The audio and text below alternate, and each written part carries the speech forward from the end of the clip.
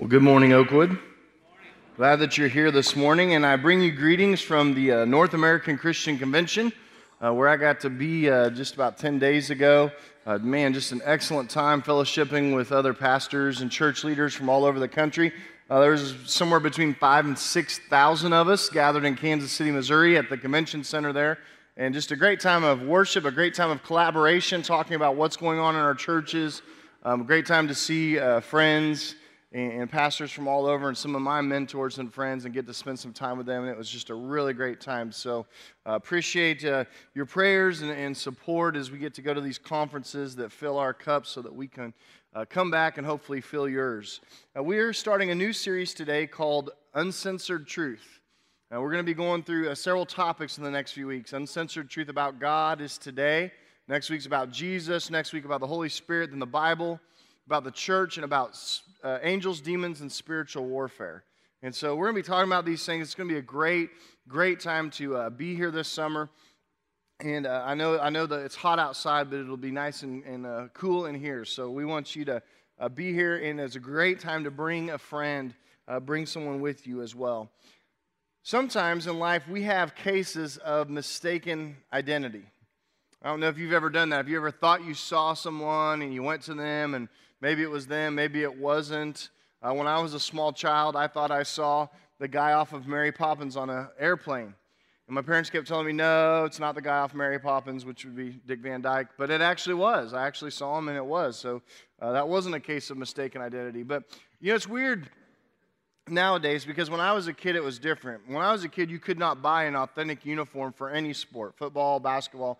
Nowadays, you can actually get a legitimate jersey. I mean, if you wanted a Russell Westbrook jersey, you could actually buy one, and it's exactly what he wears on the floor. I mean, it's the exact same thing. It cost you, $200 or $300 to get an authentic jersey, but you can get one of those. And, it's one of those things. I walk around sometimes in the state of Oklahoma, and I remember when Durant used to play for us, and I'd see those uniforms everywhere. People are always wearing those uniforms, and I always walk up to him and go, man, I thought Durant would be a little taller, than this guy here, and I just really thought that he'd be a little skinnier, than what I'm seeing here, and it just always cracks me up when people wear uniforms with other people's names on their back, because I'm thinking, and I always joke with my girls, I'm always like, oh, look, it's Russell Westbrook. They're like, Dad, it isn't, but we have times where we have mistaken identities, and I think, if we're honest, we have mistaken identities with God sometimes.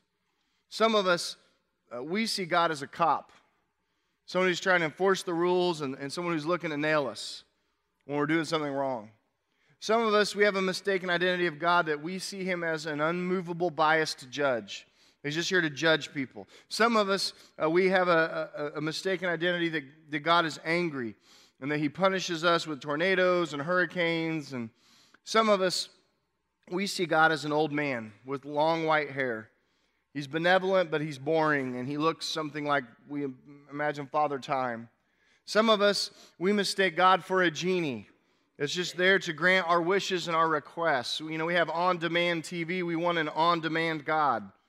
For some of us, our mistaken identity of God is Santa Claus. We ask him for what we want, and if we're good, then he might get it for us. Some of us, we view God as a phenomenal cosmic power that controls everything but has no relationship with the creation. But the reality is, your view of God impacts every area of your life. Your view of God impacts every area of your life. Think about this. It impacts your view of other people. It impacts how you handle problems that come in your life. You're going to depend on your power, you're going to depend on God's power. It affects how you manage your money. We just finished a series last month talking about finances, On the Road Again to Financial Freedom. It affects how you manage your money. Your view of God affects how you work in the workplace, how you deal with issues that arise in your life and in the world, how you handle stress and pressure. What do you do with your time? All of these decisions about life really depend on and hinge upon your view of God. You see, your view of God affects even your self-image, your self-esteem, your relationship with other people. Your whole life centers around what your view of God is. And I believe as Christians, we must develop a healthy and a high view of God. Because so many of us, we have a very low view of God. We go through a worship time like this, and I appreciate our worship team and the time, the effort, and if you just knew the technical cues that went into this morning's worship set, is amazing.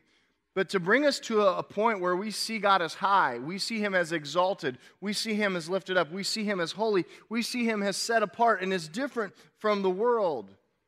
Because so many of us, well, Jesus is our buddy, He's our friend, He's something I do on Sunday mornings for a couple hours, I put Him away during the week, it's just that's who God is. But we have a very low view of God, and that needs to change. Talking about change, we've seen a lot of change in our lives. It's something that happens all the time. It seems like today, more than at any other time in our history, things change faster than ever. Think about these things that have changed in life from just 100 years ago. 100 years ago, the average life expectancy was 47. Today, we're pushing 87. 100 years ago, only 14% of U.S. homes had a bathtub. 100 years ago, only 8% of homes had a telephone. 100 years ago, the max speed limit in most cities was 10 miles per hour. I thought maybe it was 10 miles per day, but it was just per hour. Over 95% of U.S. births took place in the home. The other 5%, you only went to the hospital if there was a complication of some type. The population of places like Las Vegas, Nevada was 1,500 people, and it was settled out on 110 acres.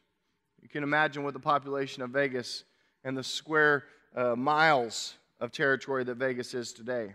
The population of Enid, Oklahoma 100 years ago was just under 15,000 people. It was 17 years ago that Google ran its first beta test on its website. Today, for most of us, Google is a way of life. Maybe you Googled something this morning. Facebook started just 13 years ago. And YouTube, yes, YouTube played its first video 12 years ago this month. These things are common to us now, but those were big changes on the horizon back then. Today, things are changing ever more quickly. And change is inevitable. We're going to go through changes in life, and even in the church, we're going to see some things change over time. And change many times is good, but sometimes change is uncomfortable. But I want to tell you there's only one thing in life that never changes, and that is God. God never changes. The Bible unilaterally and categorically declares that God does not change. He never changes. Look what it says in Malachi 3:6. I, the Lord, do not change. In Hebrews 13:8, talking about God in the Son Jesus Christ, it says Jesus Christ is the same yesterday and today and forever. God doesn't change. That's why we anchor to Him. And that's why it's important that we have a high view of Him in our life. Let's open the Word together this morning. Please turn your Bibles to Isaiah chapter 40. Isaiah chapter 40. You're also welcome to follow along on your tablet or on your phone. You can do that through the church app. Go to Connect. You can go to the sermon notes right there. And there's also a Bible in front of you. If you just want to grab that Bible, turn it to page 600. You'll be right where we're going to be this morning, Isaiah chapter 40, beginning with verse 25. So the prophet Isaiah here, he's speaking to us, and he's sharing a message about God's power and His character. And in this passage this morning, we're going to draw out some characteristics of who God really is. So let's start here in verse 25, Isaiah chapter 40. And this is the Lord speaking here, and He says, "To whom then will you compare me, that I should be like Him, says the Holy One. Lift up your eyes on high and see, who created these? He who brings out their host by number, calling them all by name." He's talking about the stars. He's talking about the universe and the galaxies here. Calling them all by name, by the greatness of His might. And because He is strong in power, not one is missing. Verse 27, "Why do you say, O Jacob, and speak, O Israel, my way is hidden from the Lord, and my right is disregarded by my God." That was talking about a time when the Israelites were wandering in the wilderness. They're wandering around in the desert. And it says, hey, are our ways hidden from the Lord? Well, of course they're not hidden from the Lord. God knows everything. Verse 28, Have you not known? Have you not heard? The Lord is the everlasting God, the creator of the ends of the earth. He does not faint or grow weary. His understanding is unsearchable. He gives power to the faint, and to him who has no might, he increases strength. Even youths shall faint and be weary, and young men shall fall exhausted. But they who wait for the Lord shall renew their strength. They shall mount up with wings like eagles. They shall run and not be weary. They shall walk and not be faint. In verse 25, at the beginning of this passage, it starts with a rhetorical question. To whom then will you compare me that I should be like him? Who can compare to God? The first thing we can learn this morning from our passage is that God has no equal. He is eternal and he is self-existent. It refers to him there as the Holy One, which means one who is set apart, high and lifted up, separate and different from the world. If you are set apart, if you are different, you are a person that is holy. It's saying that God is the essence of holiness. He is really the only holy one. And though we are called to be like him, to attain some of God's holy attributes, we will never be just like God because he has no equal. In Exodus chapter 3, verses 13 and 14, Moses was having a conversation with God. Listen to what it says. Moses said to God, "Suppose I go to the Israelites, and I say to them, 'The God of your fathers has sent me to you.' And they ask me, 'Well, what is his name?' Then what shall I tell them?" And God said to Moses, "I am who I am."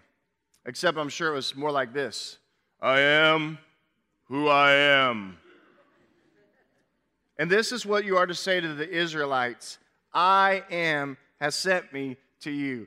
This is one of those times, I just get goosebumps studying it, thinking about it, that God describes himself and God's name is I am.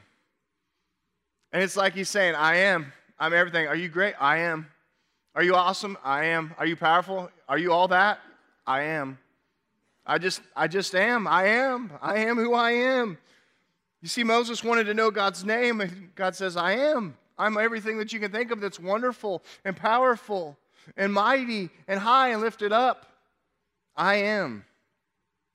In that moment when God answers his question about his name, God is showing his eternal and his infinite personhood.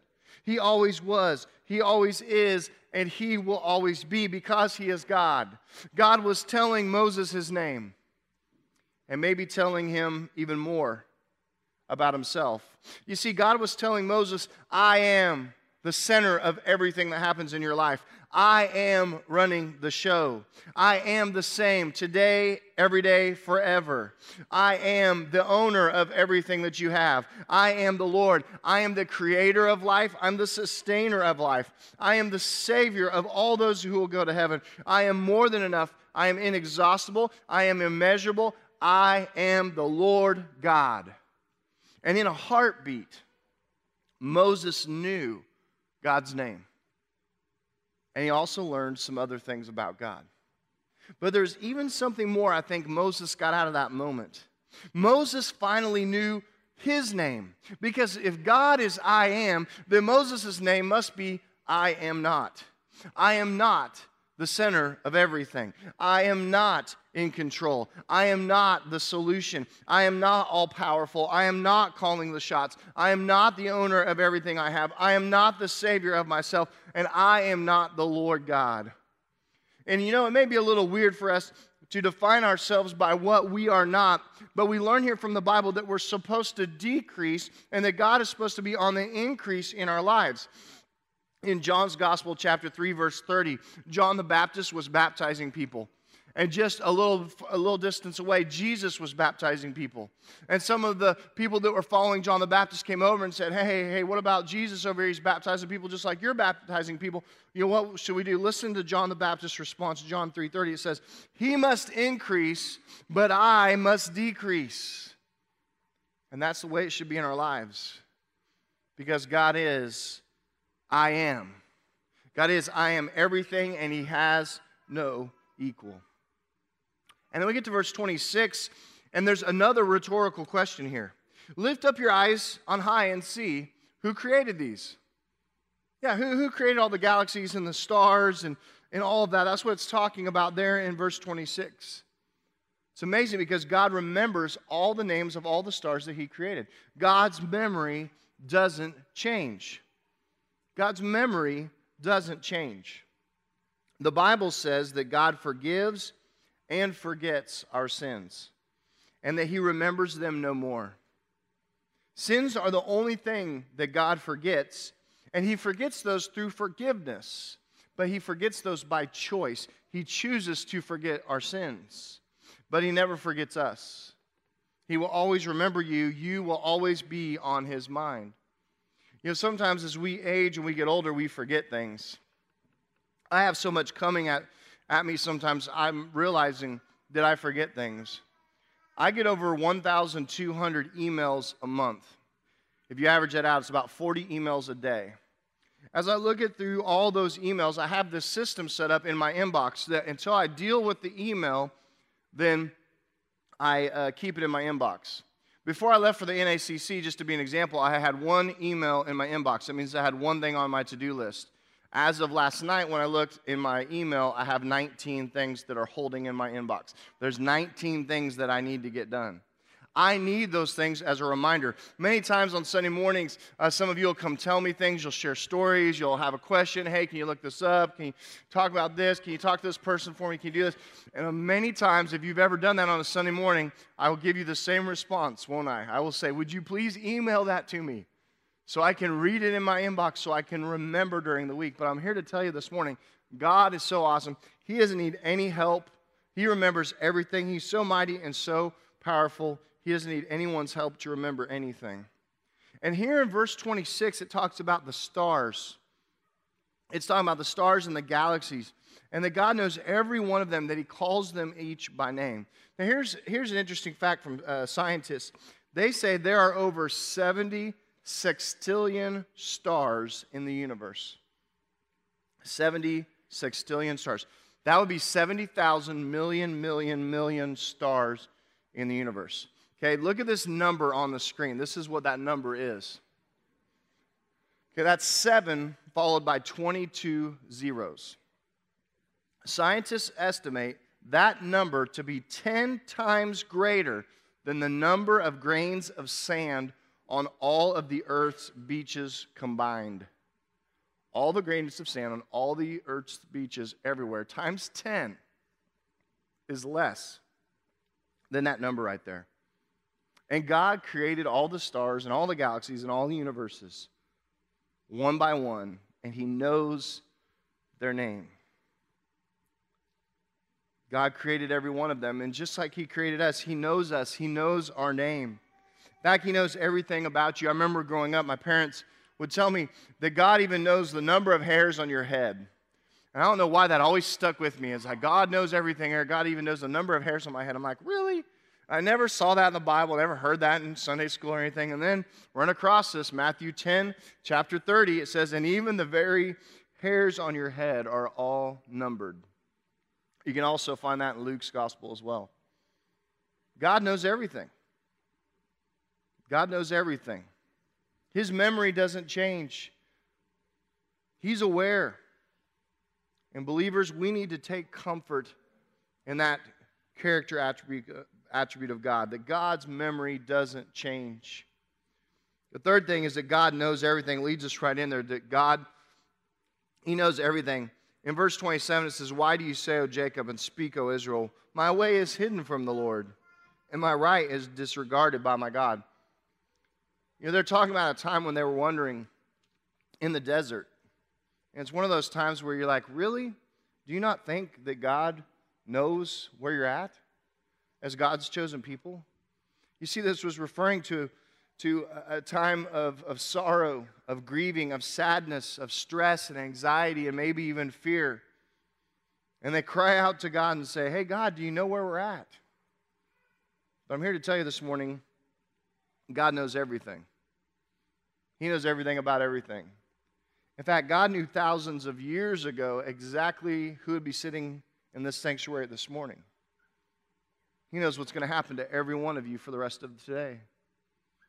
He knows every decision that you're going to make. He knows everything because He is all-knowing. You know, I don't know if you've ever encountered these people that they know it all. I mean, have you ever worked with a person that knows it all? You know, they don't know how to do their job very well, but they know how to do everyone else's job very, very well. They would love to give you advice on how to do your job and how you could do it very well. Sometimes you have a coworker or somebody like that. What really bothers me, the one that gets under my skin the most, is weather. I'm a weather buff. I love looking at weather forecasts. I've downloaded apps like Mike Bennett's storm chasing app with the tornadoes, with the velocities and hail cores and tornadoes. And I've downloaded that app, and I have it on my phone and my iPad and my computer, and I look at it. And I mean, I'm just into weather. And people come up to me all the time, and, well, you know, on Wednesday it's supposed to rain. And I'm always like, really?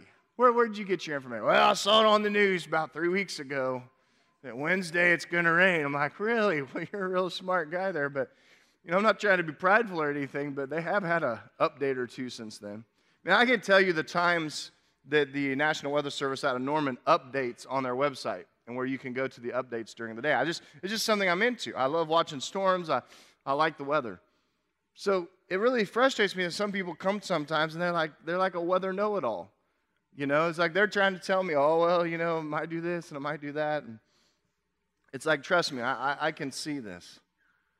But I'm here to tell you, God actually knows everything because God controls everything. The Bible calls God omniscient. That's a compound word, 2 parts. Omni meaning all, and the shint come from science, meaning that He is all-knowing. There are no surprises with God.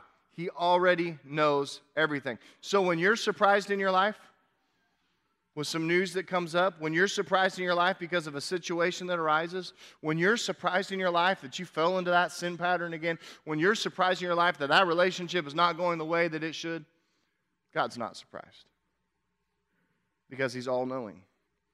And that's why the Bible says that we should tap into His wisdom and into His infinite knowledge. We get to verses 28 and 29 in our passage, and it just talks about the power of God. It says, have you not known, have you not heard, the Lord is the everlasting God, the creator of the ends of the earth. He does not faint or grow weary. His understanding, again, talking about His mind, His understanding is unsearchable. You could search Google all the time, you wouldn't find the understanding of God out there. He gives power to the faint, and to him who has no might, He increases their strength. There's a brand in boxing gloves, boxing bags, training equipment for boxing called Everlast. If you've ever read the story of that company, Everlast got the name because they wanted you to be able to beat the snot out of their bags and for them to last forever, for them to never get a hole, for them to be so well made that you could punch them and just beat them, and they would take a beating and they would last. So they came up with the name Everlast to talk about their boxing equipment company. But God is truly the only thing that lasts. He's the everlasting God because He is all-powerful. In fact, God is the only one that has the power to create. You see, we say, well, we can create something. I can write something, or I can draw something, you know, take a pencil and a piece of paper, and we can map something out and say, hey, that's something that's never been drawn before, never been written before. But God is really the only one that can truly create, because we think, well, wait, we just created something. God creates the pencil and the paper that we would draw with. He creates from nothing. We create from something, and everything that we have comes from Him. So really, in essence, God is the true creator, and true creation is making something from nothing. And it says there that we will grow tired and weary, but He will not ever tire or grow weary. He will always have energy. He will always keep going. He has a plethora of power. He passes out His power to the weak, it says. Think about the Israelites fighting all of their battles in the Old Testament. How many times were the Israelites outmanned, outweaponed, outstrategized, but they win battle after battle after battle? It's because The power of God was with them. They weren't doing and getting those results on their own power. They were getting that from God's power. And all of those wins and all of those victories come from the power of God. And that's why we are called as believers to call upon the power of God in our lives, because that's only when we'll have true victory. You talk about stories in the Bible like David and Goliath, okay? Remember David? He's got his stones, goes to slay the giant Goliath, takes a stone, he flings it, hits him in the forehead, kills Goliath. Do you really think that story is about David being a good shot? Do you really think that's like the whole purpose of the story? Hey, David's just a really good rock thrower, man. I mean, he was just awesome that way. No, it was the power of God working through that circumstance that slayed Goliath. You see, God is all powerful. And then we get to verses 30 and 31. It says, even youth shall faint and be weary. It says, and young men shall fall exhausted. Even young people that seem to have a lot of energy, they pale in comparison. They're not as strong as God. Verse 31, but they who wait for the Lord shall renew their strength. They shall mount up with wings like eagles. They shall run and not be weary. They shall walk and not faint. You see, God is stronger than anyone or anything. And here it reminds us that even in our flesh, even the prime athlete gets tired. But only those who wait on the Lord, only those who hope in the Lord will actually renew their strength. Interesting thing about those words used in that verse there in 31 is for those that wait upon the Lord. That word wait means to wait, to look for, to hope, to expect. It's not like we're waiting, those who wait on the Lord, like, okay, come on, God. We're waiting. It's like, no, it's talking about those who are expecting the Lord to show up. Those who are hoping, waiting in expectation, and looking forward to the Lord's work in their life. And it says what? It's interesting. It doesn't say that He'll give you strength. It says what? That He will renew your strength. Literally, that word means exchange. That He will exchange. And it is used as an example in the changing of clothes. So it's almost like giving us this imagery that we are taking off our fleshly clothes and putting on like the full armor of God so that we can have God's strength in our lives. Those who hope and wait in the Lord, they can exchange their limited strength for God's unlimited strength. And strength will truly rise when we wait upon the Lord, the song says. And then what's interesting is he gives us a little illustration here with birds. And it's not just birds in general, it's actually eagles. Eagles specifically are members of the raptor family. What's unique about eagles, more than any other bird, is eagles can fly three ways, and not all other birds can do this. The three ways to fly if you're a bird, the first way is flapping, and that's the one we're most familiar with. A bird gets up, it jumps, and it starts to flap, and it pushes air. The second way to fly is gliding. Gliding is usually after they've flapped to a certain height, they can actually glide. But glide gives you the idea that they're actually going to come down to the earth. They're not gliding up, they're just gliding down. And there's more movement to gliding. But then there's a third way to fly, and it's called soaring. And it's what's referenced here in the passage. Specifically like eagles that soar. Eagles can actually jump out of something and just soar, and they never have to flap their wings. They are so big and so well designed aerodynamically that they can just rise up and go down. It's been recorded that eagles can soar for hours and never make a movement other than shifting their weight in the tail. And they can just soar.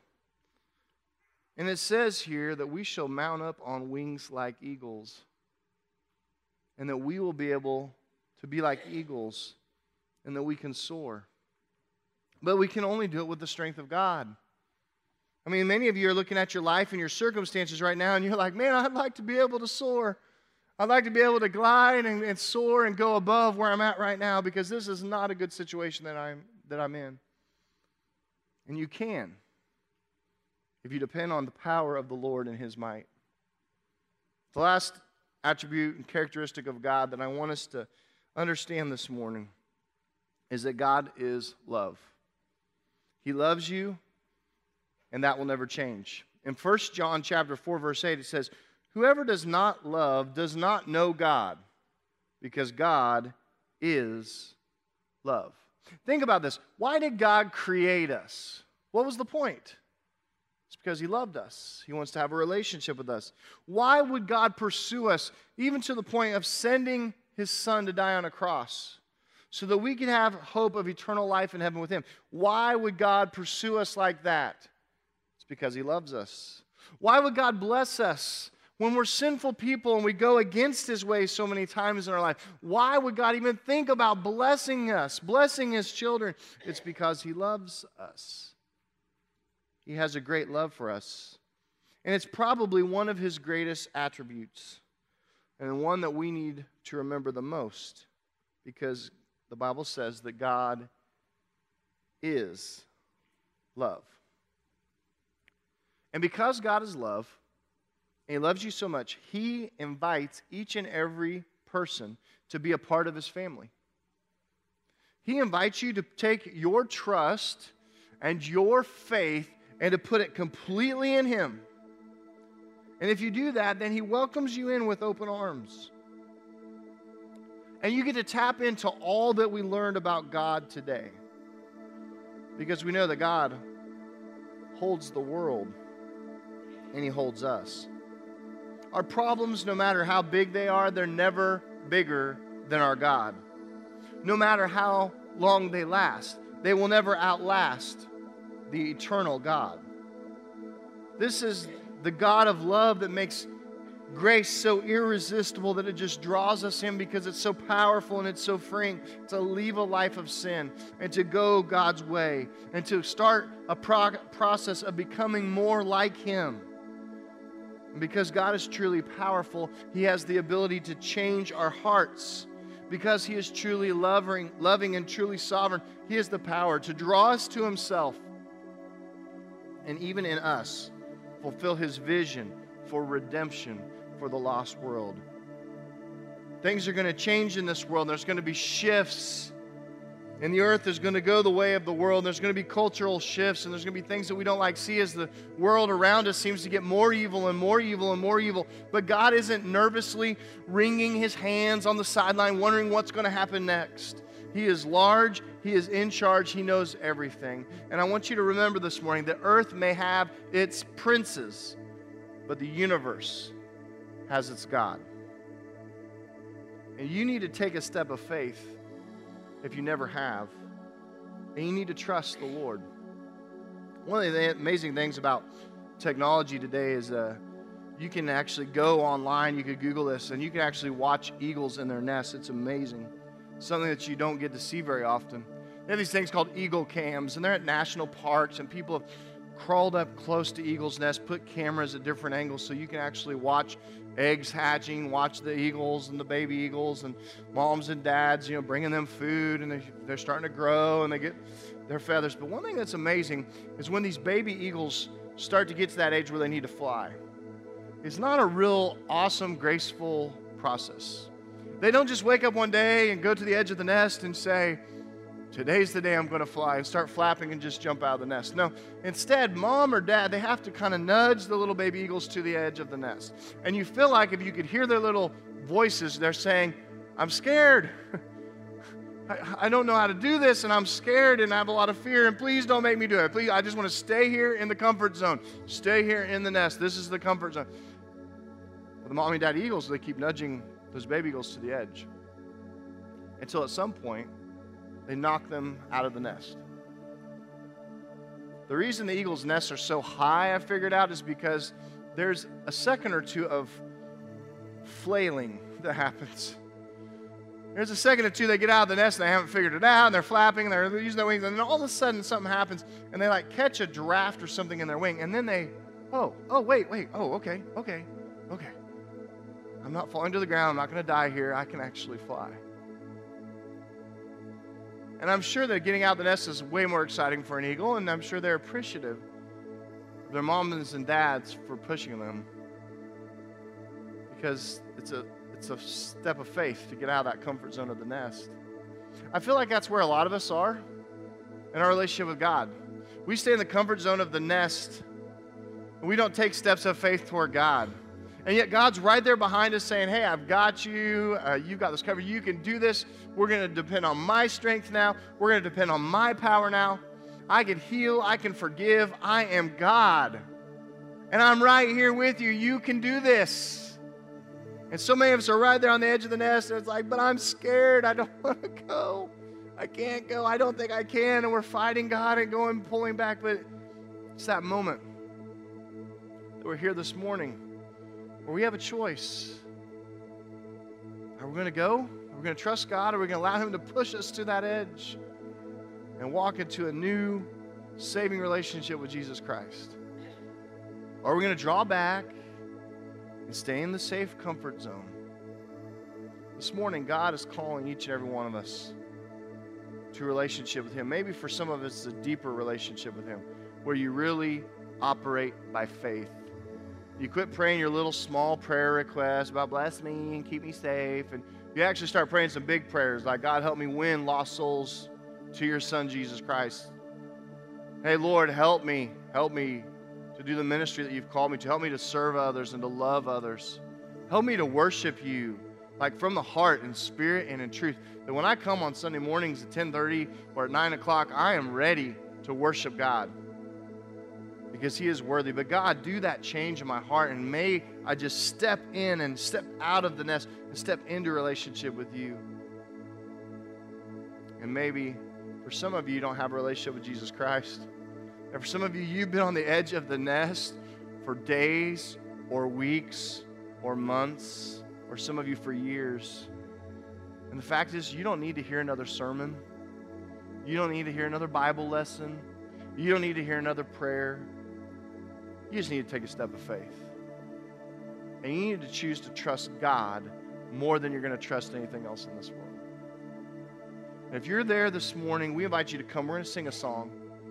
And there's going to be decision guides and elders over here. We invite you to just walk over there and talk to someone about your relationship with God as we sing. So let's stand. Let's say a prayer, and then we're going to sing together. Lord God, I thank you for the opportunity we have now to respond to your word, to not only be hearers of the word, but to be doers as well. And I pray, God, that so many of us, we're on the edge of our nest. We're in the comfort zone. And you're right there behind us, God, and you're pushing us, and you're saying, trust me, you can do this, trust me. Get out of your comfort zone and go. God, you're cheering us on, and you're holding us truly in your hand. And Lord, I just pray that today we would choose to go your way, to know that you're the one that is always going to be there for us. And God, we love you, and we thank you for that. And we pray it in Jesus' name.